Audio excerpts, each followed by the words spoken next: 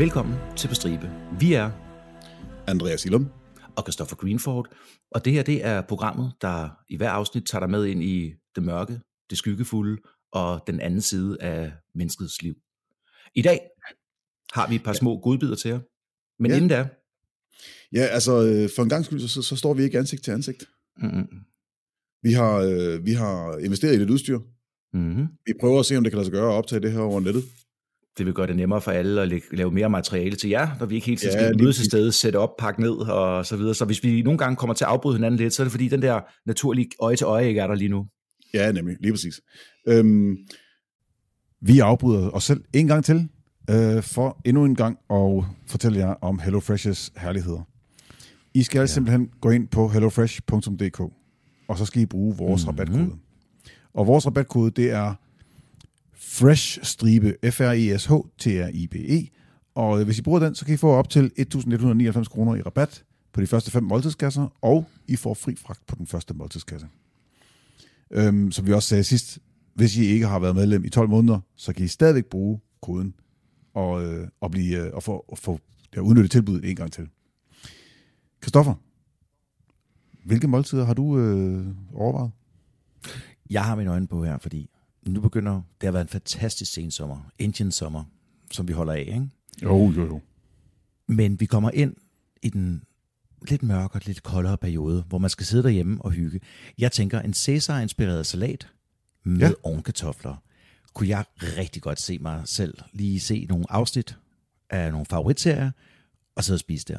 Ja, og den er jo også, den ligger jo lige op til vores næste emne, hvor, for den er jo, det er en af de der, hvor det er under 650 kalorier.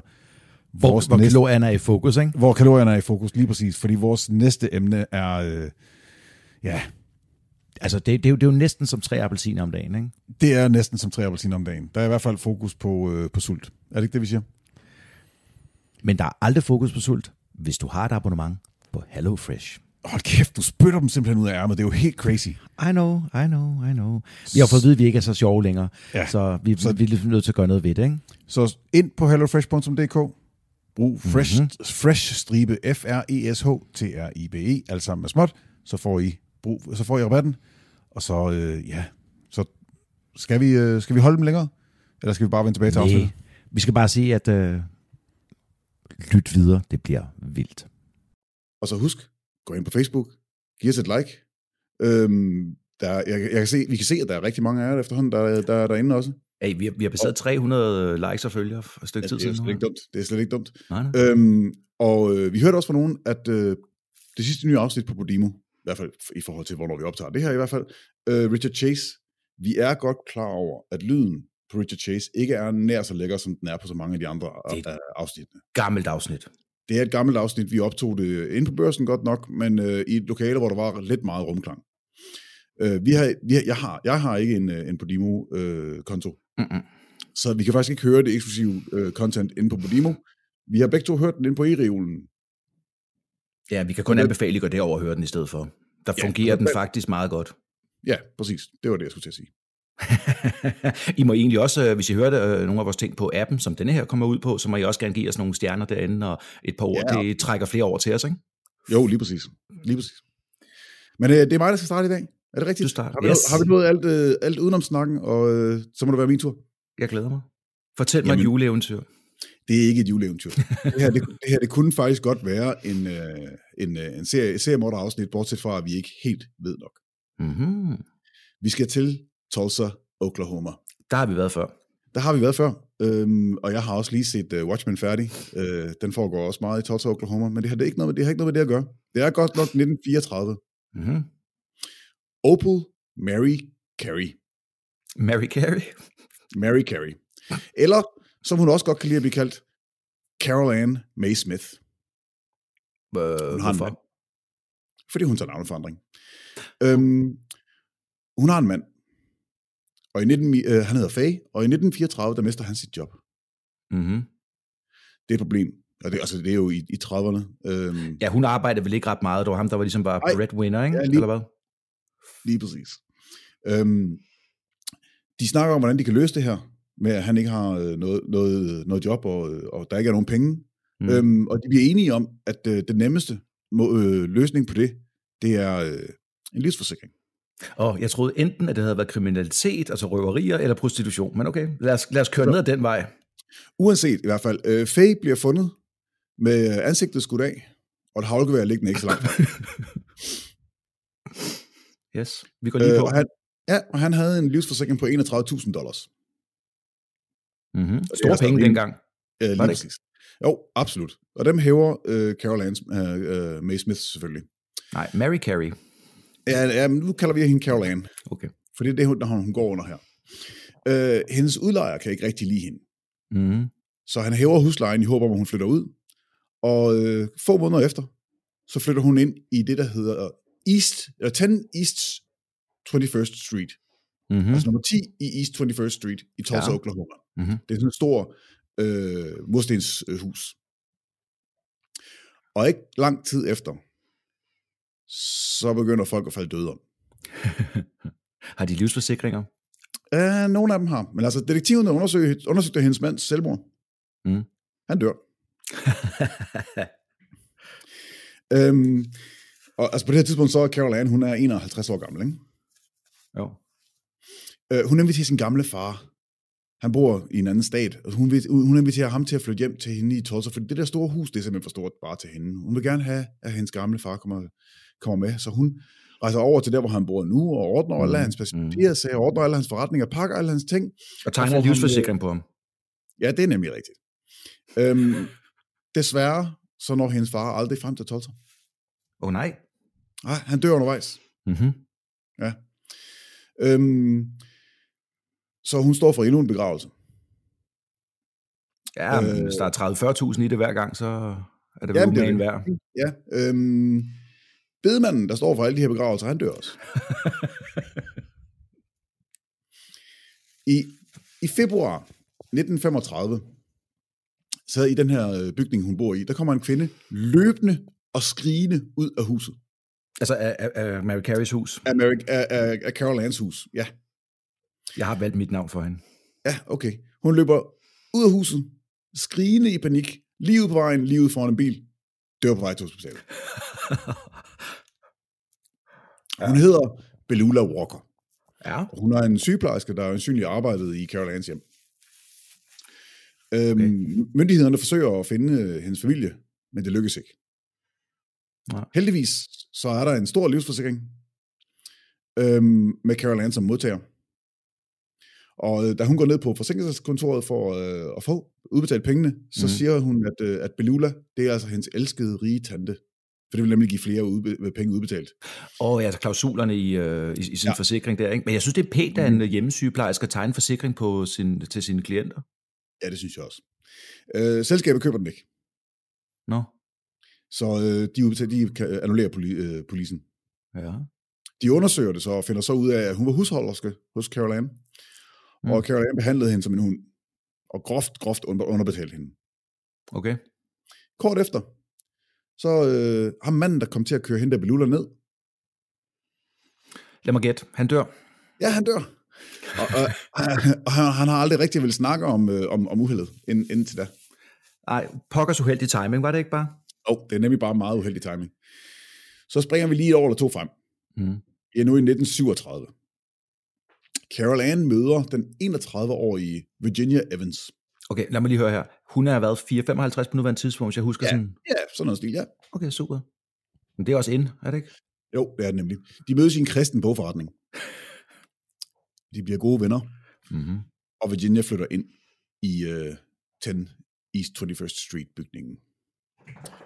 Og lidt senere samme år, så møder Carol Ann også den 30-årige Willetta Horner. Mm-hmm. De mødes, de er ofte nede og køber ind det samme sted, og falder i snak flere gange, og Willetta fortæller om sin dårlige barndom, og de får sådan et mor-barn-forhold. Og så går der ikke længe, så flytter hun også ind på adressen. Gud. Altså, jeg synes altid, det var imponerende, når vi snakker om de her psykopater, hvad de egentlig kan få folk til, ikke? Hvis du var nede og købe ind et eller andet sted, og du mødte bare blive overtalt til at flytte ind. Så møder du sådan en 25-årig ældre person, der siger, hey, du burde sgu næsten flytte ind hos mig, så meget vi har købt ind sammen. Ja, lige præcis. Okay, nu er det jo, det er krigstid. De bor der i nogle år. 2. verdenskrig. Ja. Der opstår rationering. Hende her, Carol Ann, hun har altså nogle ret dyre vaner. Hun er et luksusdyr. Så hun, altså en rationeringsbog.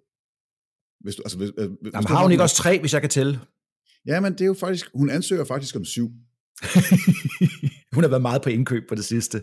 Jamen, fordi der er en til hende. Så er der en til Virginia. Så er der en til Willetta. Så er der en til Faye. Vent lidt. Der var en af klokkerne. Det er hendes mand. Ja, fordi så han har brug for det på et hinsides, eller hvad? Ja, så er der en til Belula. Så er der en til Carol Anns far. Ja. Og så er der hendes søn, Bobby. Ham har vi ikke været præsenteret for tidligere. Jamen, det er også mest fordi, at Bobby, ikke eksisterer. Bobby mest er hendes hund, der hedder Bonbon. Jeg kan faktisk godt lide hende her. Jeg tror, hun er ret sjov at være nærheden af, indtil man dør. Ja, lige indtil man dør. Ikke? Det her, det viser sig at være hendes endeligt. Man skal nemlig ikke prøve på at lave nummer med staten. Nej. Så rationeringsrådet, der kigger på det her, de siger, at der er noget med den her. Så de beder det lokale politi om at undersøge sagen. De får efter de begynder at snakke med nogle af naboerne, så får de at vide, at de har set 2 kvinder begrave kister i baghaven. Og er de bare siddet på den information? Ja. Og mens en kvinde op på balkongen holder opsyn. Og de hører vilde skrig og dyrelyde inden for huset på alle tidspunkter af døgnet. Okay. Ja. Er vi på vej derhen, hvor jeg tænker? Ja, nu får vi se. De får en ransagelseskendelse selvfølgelig. Det viser sig, at kisten, det er sønnen Bobby, eller altså det er så hunden Bonbon, der er død. Som bliver begravet. Inde i huset, der viser det sig, at Virginia og Violetta, de bor nede i kælderen. I buer. Yes! De får kun lov til at gå ud og gå på arbejde. Deres tøj er simpelthen smurt ind i afføring og snavs. Man kan ikke lige spole tilbage, altså fordi sådan noget andet tøj på, når de går på arbejde, eller er folk bare bedøvende ligeglade? Selvfølgelig får de noget andet tøj på, når de går på arbejde. Okay, tak. Det viser sig, at Carol Ann har studeret, jamen, jeg ved ikke, hvad jeg skal kalde det andet end hjernevask. Hun har simpelthen påtvunget dem sin helt egen opfundne religion, som de tror fuldt og fast på. Og hvis de ikke følger Carol Anns ordre, så kommer de i helvede. Jeg skulle lige til at spørge, om der ikke var en, der blev sur så deroppe. Ja, lige præcis. Så altså, hun har simpelthen lavet sin egen 3-personers kult. Ved vi, hvad den hedder? Nej. Altså religionen, hun fandt på, eller guddom, eller sådan noget? Nej. Satans. En afart af kristendom, vil jeg tro. Ja, det er jo gerne. Nogle af de ting, hun beordrede dem til, det var blandt andet at lave usandsynligt meget ballade for alle naboer. Okay. Altså, simpelthen bare lyve om naboerne, melde dem til politiet for alt muligt mærkeligt og alt sådan noget. Så de holdt sig væk og ikke ville... Lige præcis. Derfor var der jo ikke nogen, der ville melde dem til politiet, når de hørte alle de her mærkelige lyde og kister, der blev begravet og alt muligt. Nej, man skal ikke gøre sig uvenner med Carol Ann, så kommer hendes kult efter hende. Udover det, så var deres opgave også at vaske nogle af Carol Anns ting. Hendes 18 par handsker. Hendes 26 hatte. Hendes over 200 par sko. Meget normalt. Min erfaring. Jeg har på et tidspunkt boet i en lejlighed, hvor der stod sko hele vejen rundt langs væggene inde i stuen. Du ved godt, hvem det var, jeg boede med der. Ja, det kan jeg godt huske. Ja. Okay, så 200 par sko, det er måske ikke så mærkeligt, men jeg synes 26 hatte. Jeg har 2. Hun havde også fået, jeg har lidt mere end det. Hun havde også fået Virginias forældre til at betale hende for at passe deres datter, fordi hun var syg. Vilettas mor, hun var sådan set en meget god mor. Hun var kommet til Tulsa for at finde sin datter. Men det var simpelthen så uheldigt. Hvad gik hun ud foran? Ja, det vides ikke, hvordan, men hun døde simpelthen undervejs. Havde hun en livsforsikring? Nej, desværre ikke. Til gengæld, så for en måned siden, en måned før rensagelsesen kom, der havde Carol Ann tegnet en livsforsikring på både Villetta og Virginia. Det må være noget af det værste, ikke? Når man opdager, hey, i dag har jeg tegnet en livsforsikring på jer, så var sådan, pis. De boede sådan i 7 år. Det her, det er 1944. Wow. Oktober 1944. Men vi mangler jo stadig dem rationeringsmærkerne. Gør vi ikke? Jamen, det er jo det. Fordi Carol Ann Smith, a.k.a. Opal Mary Carey, bliver fundet skyldig i at få Violetta og Virginia til at vidne falsk mod naboerne. Mm-hmm. Og i november 1944 erkender hun sig skyldig i dokumentfalsk, rationeringssvindel og at lyve under ed. Hun får 1 år i fængsel. Retfærdigheden skal fyldest. og betinget dom for alt andet. Og de kan selvfølgelig også godt se, at der er en hel masse mennesker, der er døde, men de har ikke nogen beviser for noget som helst. Så i 1945, der kommer Mary Carey ud af fængsel. Ja. Og så forlader hun Oklahoma. Og så hører man aldrig fra hende igen, lad mig gætte. Og så ser man hende ikke igen. Kunne man tænke sig, at hun bare har taget et nyt navn igen, og så måske ligger der en anden historie ude for os at finde et eller andet sted? Selvfølgelig gør hun det. Altså det kan jeg ikke have nogen tvivl om overhovedet. Nej, hun stopper ikke det der, vel? Nej. Altså det her, det er jo bare et lille slap on the wrist, altså. Det er jo helt sindssygt, men kan det ikke også hænge sammen med, altså dengang, nu hvor vi snakker om med dommene og med beviserne og længere og sådan noget, at altså DNA bare det hele taget, eller kamera eller optagelser, altså dengang havde de jo intet af det der. Obduktioner. Altså bare obduktioner, så du man kunne se, hvordan nogle af de her mennesker døde. Jamen det er jo alt for sent jo. Altså de er jo væk for længst. Ja, selvfølgelig. Ja. Så jeg kan godt forstå, altså det må være en anden tid. Jeg tænker tit, ikke? Hvis man går langt tilbage i tiden, og jeg tror, vi har nævnt det før, det der med, at seriemordere er et fra 60'erne op til nu fænomen, ikke? Det er meget, meget sværere for seriemordere nu, med al den videnskab, der er til at fange dem. Præcis, og det er jo derfor, vi ved, at de er der nu. Jeg tror, der har været masser før i tiden. Ja, altså prøv at forestille dig, hvis vi, med den viden, vi har, Andreas, om de her ting, jeg ved godt, vi ikke vil have de samme våben, muligheder og biler og sådan noget, ikke? Men 200 år siden, har vi levet der. Kunne du se, hvor meget du vil slå bested med?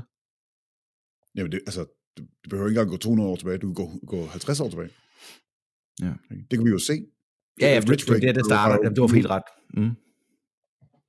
Ridgway, Wayne Gacy, BTK. Ikke? Hvis man bare er fornuftig med det, hvis man tænker sig om og er forsigtig. Ja, så kan du slippe afsted mange ting. Ja, lige præcis. Interessant. Det er forfærdeligt at tænke på, hvordan det har været, men det er betryggende. Det er en lille smule betryggende, at vores videnskab nu er så meget bedre til at fange folk, inden de når op i de høje dødstal. Ja, og samtidig også, altså, at vi kan fortælle så mange af de her historier, betyder jo ikke, at verden er ved at gå lave nu. Det betyder jo i virkeligheden, at vi har fundet ud af tingene. Men så kan man så gå tilbage og høre det gamle afsnit, vi lavede fra, jeg kan huske, var det med i Albino Farm-afsnittet, hvor jeg havde sat mig ind i, hvor mange man troede seriemordere var gået fri gennem tiden, og mange der... Gå tilbage og høre det, hvis I ikke har hørt det, fordi det er ret højt antal. Der er enormt mange. Men tak for den historie. Ja, velbekomme. Så er det din tur. Har du noget til mig? Jeg har noget til dig, og lige så meget som du plejer at tage en tur forbi Rusland efterhånden, så er jeg jo blevet glad for Tyskland. Og vi skal lige undskylde her. Andreas, han kan simpelthen ikke, han er blevet gammel, så når han bliver syg... Jeg er blevet syg, så jeg hoster. Jeg prøver at holde mikrofonen væk, når jeg hoster, men I kan sikkert godt høre det alligevel. Men vi prøver alligevel her. Vi tager... Jeg kæmper mig igennem det. Vi tager til Tyskland. En lille by, der hedder Schloss Holte Studenbrock. Ja, okay. I den vestlige del, det er omkring Bielefeld, Vestrheinland-Pfalz, hvis det siger der noget så. Ikke lyd. Nej, okay. Det kan være, det siger vores lytter noget. Hvad siger du? Det kan være, det siger vores lytter noget. Ikke mig. Nej, det er det. Jeg sov ikke i timen. Vi er i det her område, det er sådan rigtig, hvis man kender området, så ved man, det er et rigtig arbejderområde. Ja. Og i den her lille by med 27.000 indbyggere i oplandet, så det er jo ikke, det er jo nærmest som den holde, jeg bor i. Så en af de store arbejdsgiver, der ligger der, det er ARI Armaturen. Det er en metalfabrik, der laver CNC-skæring. Ja. Ved du hvad det er? Ja, CNC-skæring, det ved jeg godt, hvad er. Fræsning. Så du har, du har et stort stykke metal, og så skærer du et eller andet ud af det, og så sidder man der. Moderne dage, så er det nærmest robotter, der gør det. Men dem, der gjorde det dengang, det var nogle... de sad simpelthen bare der, maskinarbejderne, en efter en. Og det var det store sted i nærheden. Det var et rigtig, rigtig hårdt arbejde. og mange af de folk, der lavede det, de nåede dårligt til pensionsalderen. Okay, ja, de slidte simpelthen sig selv op. Ja, altså, det er på nogle af de der store elementer, ikke? Bare det med at bære dem og flytte dem, og nogle gange så var der sådan 500 ting, der vejer måske 5 kilo stykket, som du skal tage, dreje og sætte ned, altså dreje kroppen og sætte ned et andet sted, ikke? Det kan man jo ikke. Hvis dine fingre bliver fanget der, så... Ja, så laver du noget andet bagefter. Ja. Så det er den daglige CrossFit-træning på den forkerte måde. Man så tilbage her, og der var mange af dem der, som sagt, ikke, der døde eller blev syge eller sådan noget der, og det tænkte man ikke så meget over, før en dag i 2018. Der går der en 26-årig ansat ind i den der fælles kantine. Du ved, man har selv sin frokost med og smør derinde, og der er nogle fælles køleskab, et stort køleskab, der står derinde, ikke? Ja. Så tager han sin sandwich ud, og så lægger han mærke til, at der er et eller andet sådan noget, om det er ekstra mel, eller det er et eller andet, der ligger ovenpå, noget hvidt i hvert fald. Det synes han er mærkeligt. Han børster det væk, og tænker ikke rigtig over det, og så spiser han sandwichen. Ja, selvfølgelig. Så nu er det sandwich med anthrax. Ja. Han tænker, det er mærkeligt, men det er nok et uheld, der er sket der. Ikke? Måske er der nogen, der har spildt noget på det. Måske er det en af dem, der er kommet med noget metalstøv på sig inden fra arbejde, og så drysset det ned omkring hans mad. Ikke? Ja, det er også en god idé. Metalstøv lige i maven, det er bare... Jeg tror ikke, at det gjorde dem så meget, sådan rent mentalt. Det, der så bliver udfordringen, ikke? Det er, at han kommer på arbejde næste dag. Ja. Kommer til frokosttid. Mm-hmm. Går ud i køleskabet, åbner, tager sin sandwich. Vil du lukke et? Der er hvidt pulver på den igen? Der er hvidt pulver på den igen. Så tænker han, det her, det kan simpelthen ikke være rigtigt. Så han går op til deres, til HR-chefen, Thilo Bleckinger, som ser på det her, og han fortæller omkring, at det er fandme mærkeligt, 2 dage der, så siger de, okay, vi skal nok prøve at kigge på det. Og hun ved ikke rigtig, hvordan hun skal kigge på det, men hun begynder at gå lidt tilbage, og på sådan en hunch, kan man sige, og kigge på alle records omkring sygemeldinger og dødsfald, ikke? Ja, okay, ja. Jeg tænkte på, hvem der havde arbejdet samtidig med sådan noget, men nej, ja. Ej, men du skal tænke på sådan et sted her, ikke? På det her tidspunkt, der er måske 800-900 mennesker på arbejde ad gangen. Ja, okay, I treholdsskift. Altså, eller 1000 eller 1500. Altså, det er jo en stor fabrik, det her. Ja, okay, ja. Så, men sygemeldinger og dødsfald. Hun går 18 år tilbage. Hun går tilbage til 2000. Og siden 2000 har de haft 21, der var døde af hjertestop eller kræft i en forholdsvis ung alder. Det var alligevel mange. På det her tidspunkt er der 3, der er langtidssygemeldt med svære skader i kroppen på den ene eller anden måde. Mm-hmm. Og 1, der har ligget i koma siden 16. Det er godt nok en uheldig arbejdsplads. Altså 25 personer på de år der. Ja. Altså jeg ved ikke, jeg har sgu været nogle år på arbejdsmarkedet. Nu sagde du godt nok, der var 900, der er ansatte, men altså, det er alligevel, det er dårligt odds. Mm-hmm. Så hvis man kigger på, og så begynder hun selvfølgelig at blive nervøs nu her, ikke? Og tænker, Ja. Fordi på det her tidspunkt, der tænkte man jo ikke så meget over det længere, om der kunne være noget på arbejdsplads eller ej, men hun kommer faktisk til at tænke lidt på i gamle dage, altså tilbage i 90'erne for eksempel, ikke? Ja. Hvor der var, kan du huske det der begreb going postal, vi har snakket om før? Ja, hvor folk flippede ud, når arbejdsforholdene blev så dårlige, at de mødte op på arbejde med et gevær. Det hed going postal, fordi at, det var noget, der skete i det amerikanske postvæsen, fordi de var så hårdt presset. Præcis, det var det nemlig. Men hun tænker, for helvede, altså og hun spørger, nu snakker med nogle andre om det, det er sgu lang tid siden det rigtige er sket, og sådan noget der, ikke? Og hun så også ved, prøv, den dag, der kommer nogen ind med et våben, begynder at skyde medarbejderen, så er vi med, ikke? Ja, i Tyskland. Mm. Men, skal vi se her.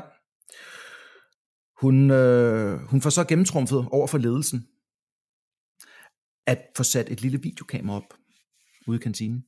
Okay. Uden at der er nogen, der ved det. Uden at der er nogen, der ved det. Det er hende og en fra ledelsen, der ved det, ikke? Ja. Og så allerede dagen efter, sætter hun sig til at kigge på det her videobånd. Og så ser hun en ansat, der går over, åbner køleskabet, tager en madpakke ud, åbner den, så forsigtigt, så papir, intet går i stykker. tager en lille beholder, lille flaske frem, og sådan en pensel, hælder noget hvidt pulver ud af den, og begynder at pensle det henover, så det bliver spredt så meget som muligt på maden. Og så pakker han den meget, meget forsigtigt ind igen. Ja. For det er ikke nogen, der lægger mærke til, at der kommer lidt mel på ens mad. Det var Claus på 56 år, der havde været ansat i det her firma i 38. Så han var 18. Okay. Ja. Okay. De er helt paf, de kan slet ikke forstå det her, fordi han var sådan en dygtig låsesmed. Ja, en god medarbejder. Fuldstændig. Han sad som regel bare på der, hvor han skulle arbejde, og hamrede igennem, de også har kort løn og sådan noget. Ikke? Så han sad faktisk med hovedtelefonen på, det meste af dagen. Snakkede ikke med folk. Han var heller ikke, der var ikke noget, man ikke var vældigt. Altså alle kunne snakke med ham, hvis de ville. Ja, selvfølgelig. Han tog bare ikke... han bare der og hørte Judas Priest. Ja. Der er en af hans kollegaer, der er efterfølgende i retssagen, som bliver sjovt nok hentet af politiet. Ja. Som siger, at han var mistænkelig, ikke mistænkelig. Nå, ja. Altså, du ved, fordi man har hele tiden haft den der følelse omkring ham, ikke? Uden rigtig at kunne sætte på. Så da politiet møder op på arbejdspladsen, sjovt nok, når de ringer der, så stopper de ham, så siger de, hey, vi vil gerne lige se, hvad har du ude i dit skab? Ude i omklædningsrummet. Og der ligger flere flasker med hvidt pulver. Mm-hmm. Men det er jo bare hans proteinpulver. Det er blyacetat. Er det BCAA, eller? Ja, det passer sgu nok helt meget godt, ja.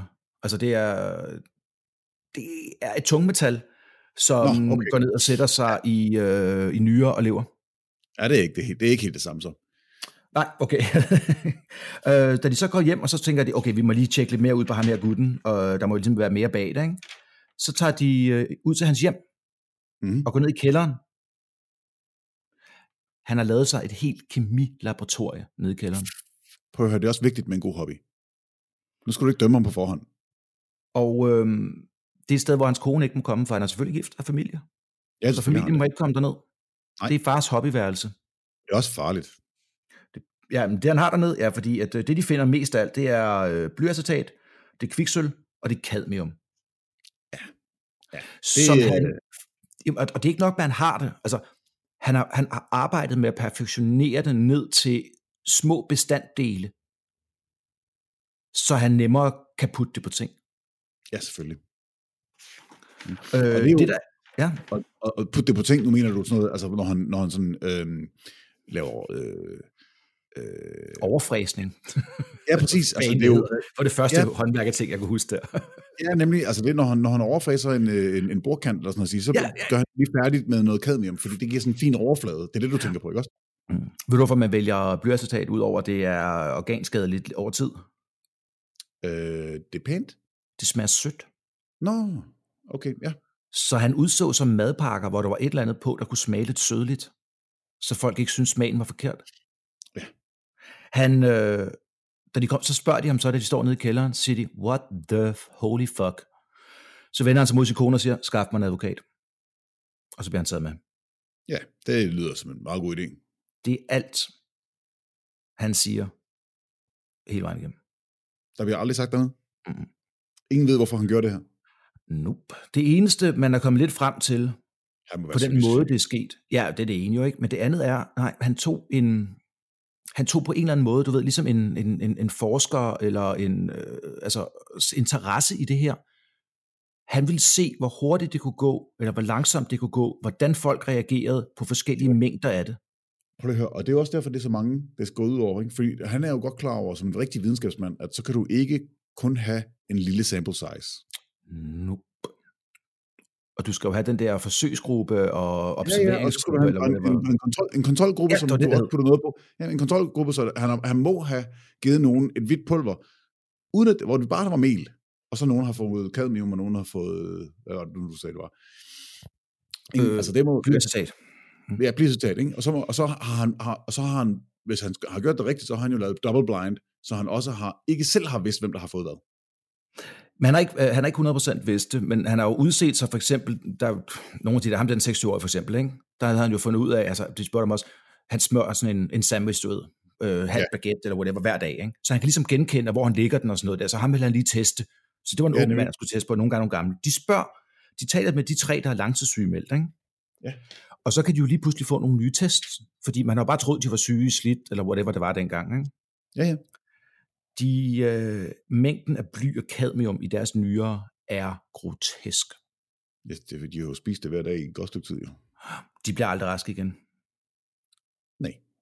Man ved ikke, hvor mange ofre han ellers har haft. Man har kun kigget tilbage dertil. Man ved ikke, om han måske har gjort det andre steder, gået ned til den lokale, kro eller et eller andet, og gjort det også, ikke? Tror du, han har gjort det? Det tror jeg ikke. Nej. Nu han havde sit eget lille, forsøgssted der, ikke? Men jeg tror også, at en af grundene til, at det kan gå så længe, det er jo netop, fordi det var ikke sunde forhold, du arbejdede i dengang. Altså, du var ikke åndedrætsværnet på. Du kunne jo godt indånde forskellige ting. Og over tid tror jeg også, du blev syg af at arbejde sådan et sted. Ja. Hvornår var du sagde, det var? Jamen, det startede i 2000. Jamen, altså 2000, det er jo stadig, altså... Men på det tidspunkt skal du lige huske på, der har han været der i, hvad var det, jeg sagde, så jeg 38 år? 38 år, ja, det er selvfølgelig rigtigt nok, og der er jo kommet nogle ændringer undervejs. Men altså, lige præcis, ikke? Men altså, og det er jo sådan meget standard. Hvad? Reglerne er jo herrestrenge nu. Ja. Men det er jo sådan nogle med svimmelhed, følelsesløshed, forvirring. Det kan gå helt op til paralysering, eller mavesmerter, ikke? Men det er jo ikke noget, som... Altså, det kan du få så mange ting, hvis du bare doserer det rigtigt. Han bliver undersøgt af psykologer. Ja, okay. Som siger, at han ikke har nogen psykisk lidelse. Nej. Og de spørger ham, om han selv mener, han har det, og han siger, nej. Hvorfor gjorde du så? Siger han ikke med. Det er jo fucked. De siger, de der psykologer siger efter, de har sjældent mødt nogen, der havde så lidt empati eller følelsesregister som ham. Så lektien må være, at hvis du skal putte din madpakke i køleskabet på arbejdspladsen, så sørg for at have et eller andet ting, du kan genkende, om det bliver åbnet, ikke? Så skal der være en lås på. Ja, eller noget særligt tape et sted, eller et eller andet hår, man lige har taget med ind, eller sådan noget, som kun du kan se, ikke? Ja, selvfølgelig, det er også en mulighed, ikke? Eller sådan noget et tape over, som man ved, om den er blevet skåret over. Og så må du bare smide madpakken ud, hvis du føler den mindste. Det må være lektion. I november 2018, længere tid er det ikke siden, der får han sin endelige dom. Og han er kun kendt som Claus O. Fordi i Tyskland, der har du nogle rimelig strenge regler om det. Jeg har ikke kunne finde hans efternavn. Nej. Hvis han ikke vil have det offentliggjort, så bliver det ikke offentliggjort. Han er dømt til 15 år i fængsel. Og det eneste, jeg kunne dømme ham for med sikkerhed, det er de 3, der er syge. Ja, alle morerne, det er for lang tid siden. Men, der er noget i Tyskland, der hedder præventiv tilbageholdelse, alt efter, hvordan dommen er blevet givet, hvor farlig du er. Så han kommer aldrig ud? Han kan komme ud, når han er 72, men allerede nu er man rimelig sikker på, at han aldrig kommer ud. Han vil blive præventivt tilbageholdt. Ja, fordi det er jo ikke en voldelig forbrydelse, hvor han ikke er farlig, fordi han bliver gammel længere. De siger, ingen had, ingen skænderi, ingen problemer med nogen, ingen følelser, ingen motiv. Sådan en mand kan du ikke lukke ud igen. Nej, det kan man jo ikke. Og du har jo altid adgang til de der forskellige ting. Altså, det er sgu ikke svært at få fat på de forskellige tungmetaller. Altså, nej, desværre. Jo, men altså, de er jo i mange ting, ikke? Altså. Så det er historien om Claus O. Crazy. Lækker. Mm-hmm. Enig. Nu vil jeg sige, nu har vi jo prøvet det her forsøg med at optage lidt. Jeg har godt kunne høre, at måske lyden er røget lidt hister her og sådan noget. Vi håber, I bærer over med det. Den hakker lidt i det, den klipper lidt ind imellem. Vi prøver lige jeg arbejder lidt med lyden og ser, hvordan det lyder, og så forhåbentlig så smider vi den ud. Og så vil jeg sige, at det synes jeg, vi skal gøre lige meget hvad. Altså det vigtigste er bare at sige til jer, at når vi tager hovedafsnittene, så mødes vi jo stadig ansigt til ansigt, men det er simpelthen bare fordi i en travl hverdag, så er det bare nemmere at få content ud. Det er nemmere at få content ud, hvis vi ikke behøver at mødes, men bare kan sidde på Østerbro og holde det i stedet for. Og så er det også meget hyggeligt at snakke med dig i min dagligstue. Uden du er ham, vil jeg mærke. Ja, det er mest hyggeligt, når jeg ikke er der, det du siger. Ja, fair. Ja, men det var historierne fra i dag, og jeg håber, I har haft en god jul, og I fortsætter frem mod godt nytår, og vi har et par, jeg skulle til at sige superhelte, det har været lidt kikset, seriemordere. Og skal vi løfte sløret for, hvem det er næste, vi optager med? Jeg overvejer faktisk at gøre det. Vil du? Jamen, prøv. Næste gang vi optager, så optager vi om Richard Kuklinski. Vi glæder os helt vildt til at fortælle om alle de fantastiske ting, vi har fundet ud af, om mafiaens legemorder nummer 1. Jeg synes, at vi har fundet nogle ting, som ikke normalt ingen spoilers, ingen spoilers, ingen spoilers, ingen spoilers. Og vi kan sige, at det her det er jo faktisk et ønsket afsnit. Ja. Men det kommer vi tilbage til i afsnittet. Så kan credit gå der, hvor credit skal på det tidspunkt. Lige præcis. Så tror jeg ikke, der er ret meget andet at sige. Så er der ikke andet at sige. Tak fordi I lytter med. Og pas godt på jer selv.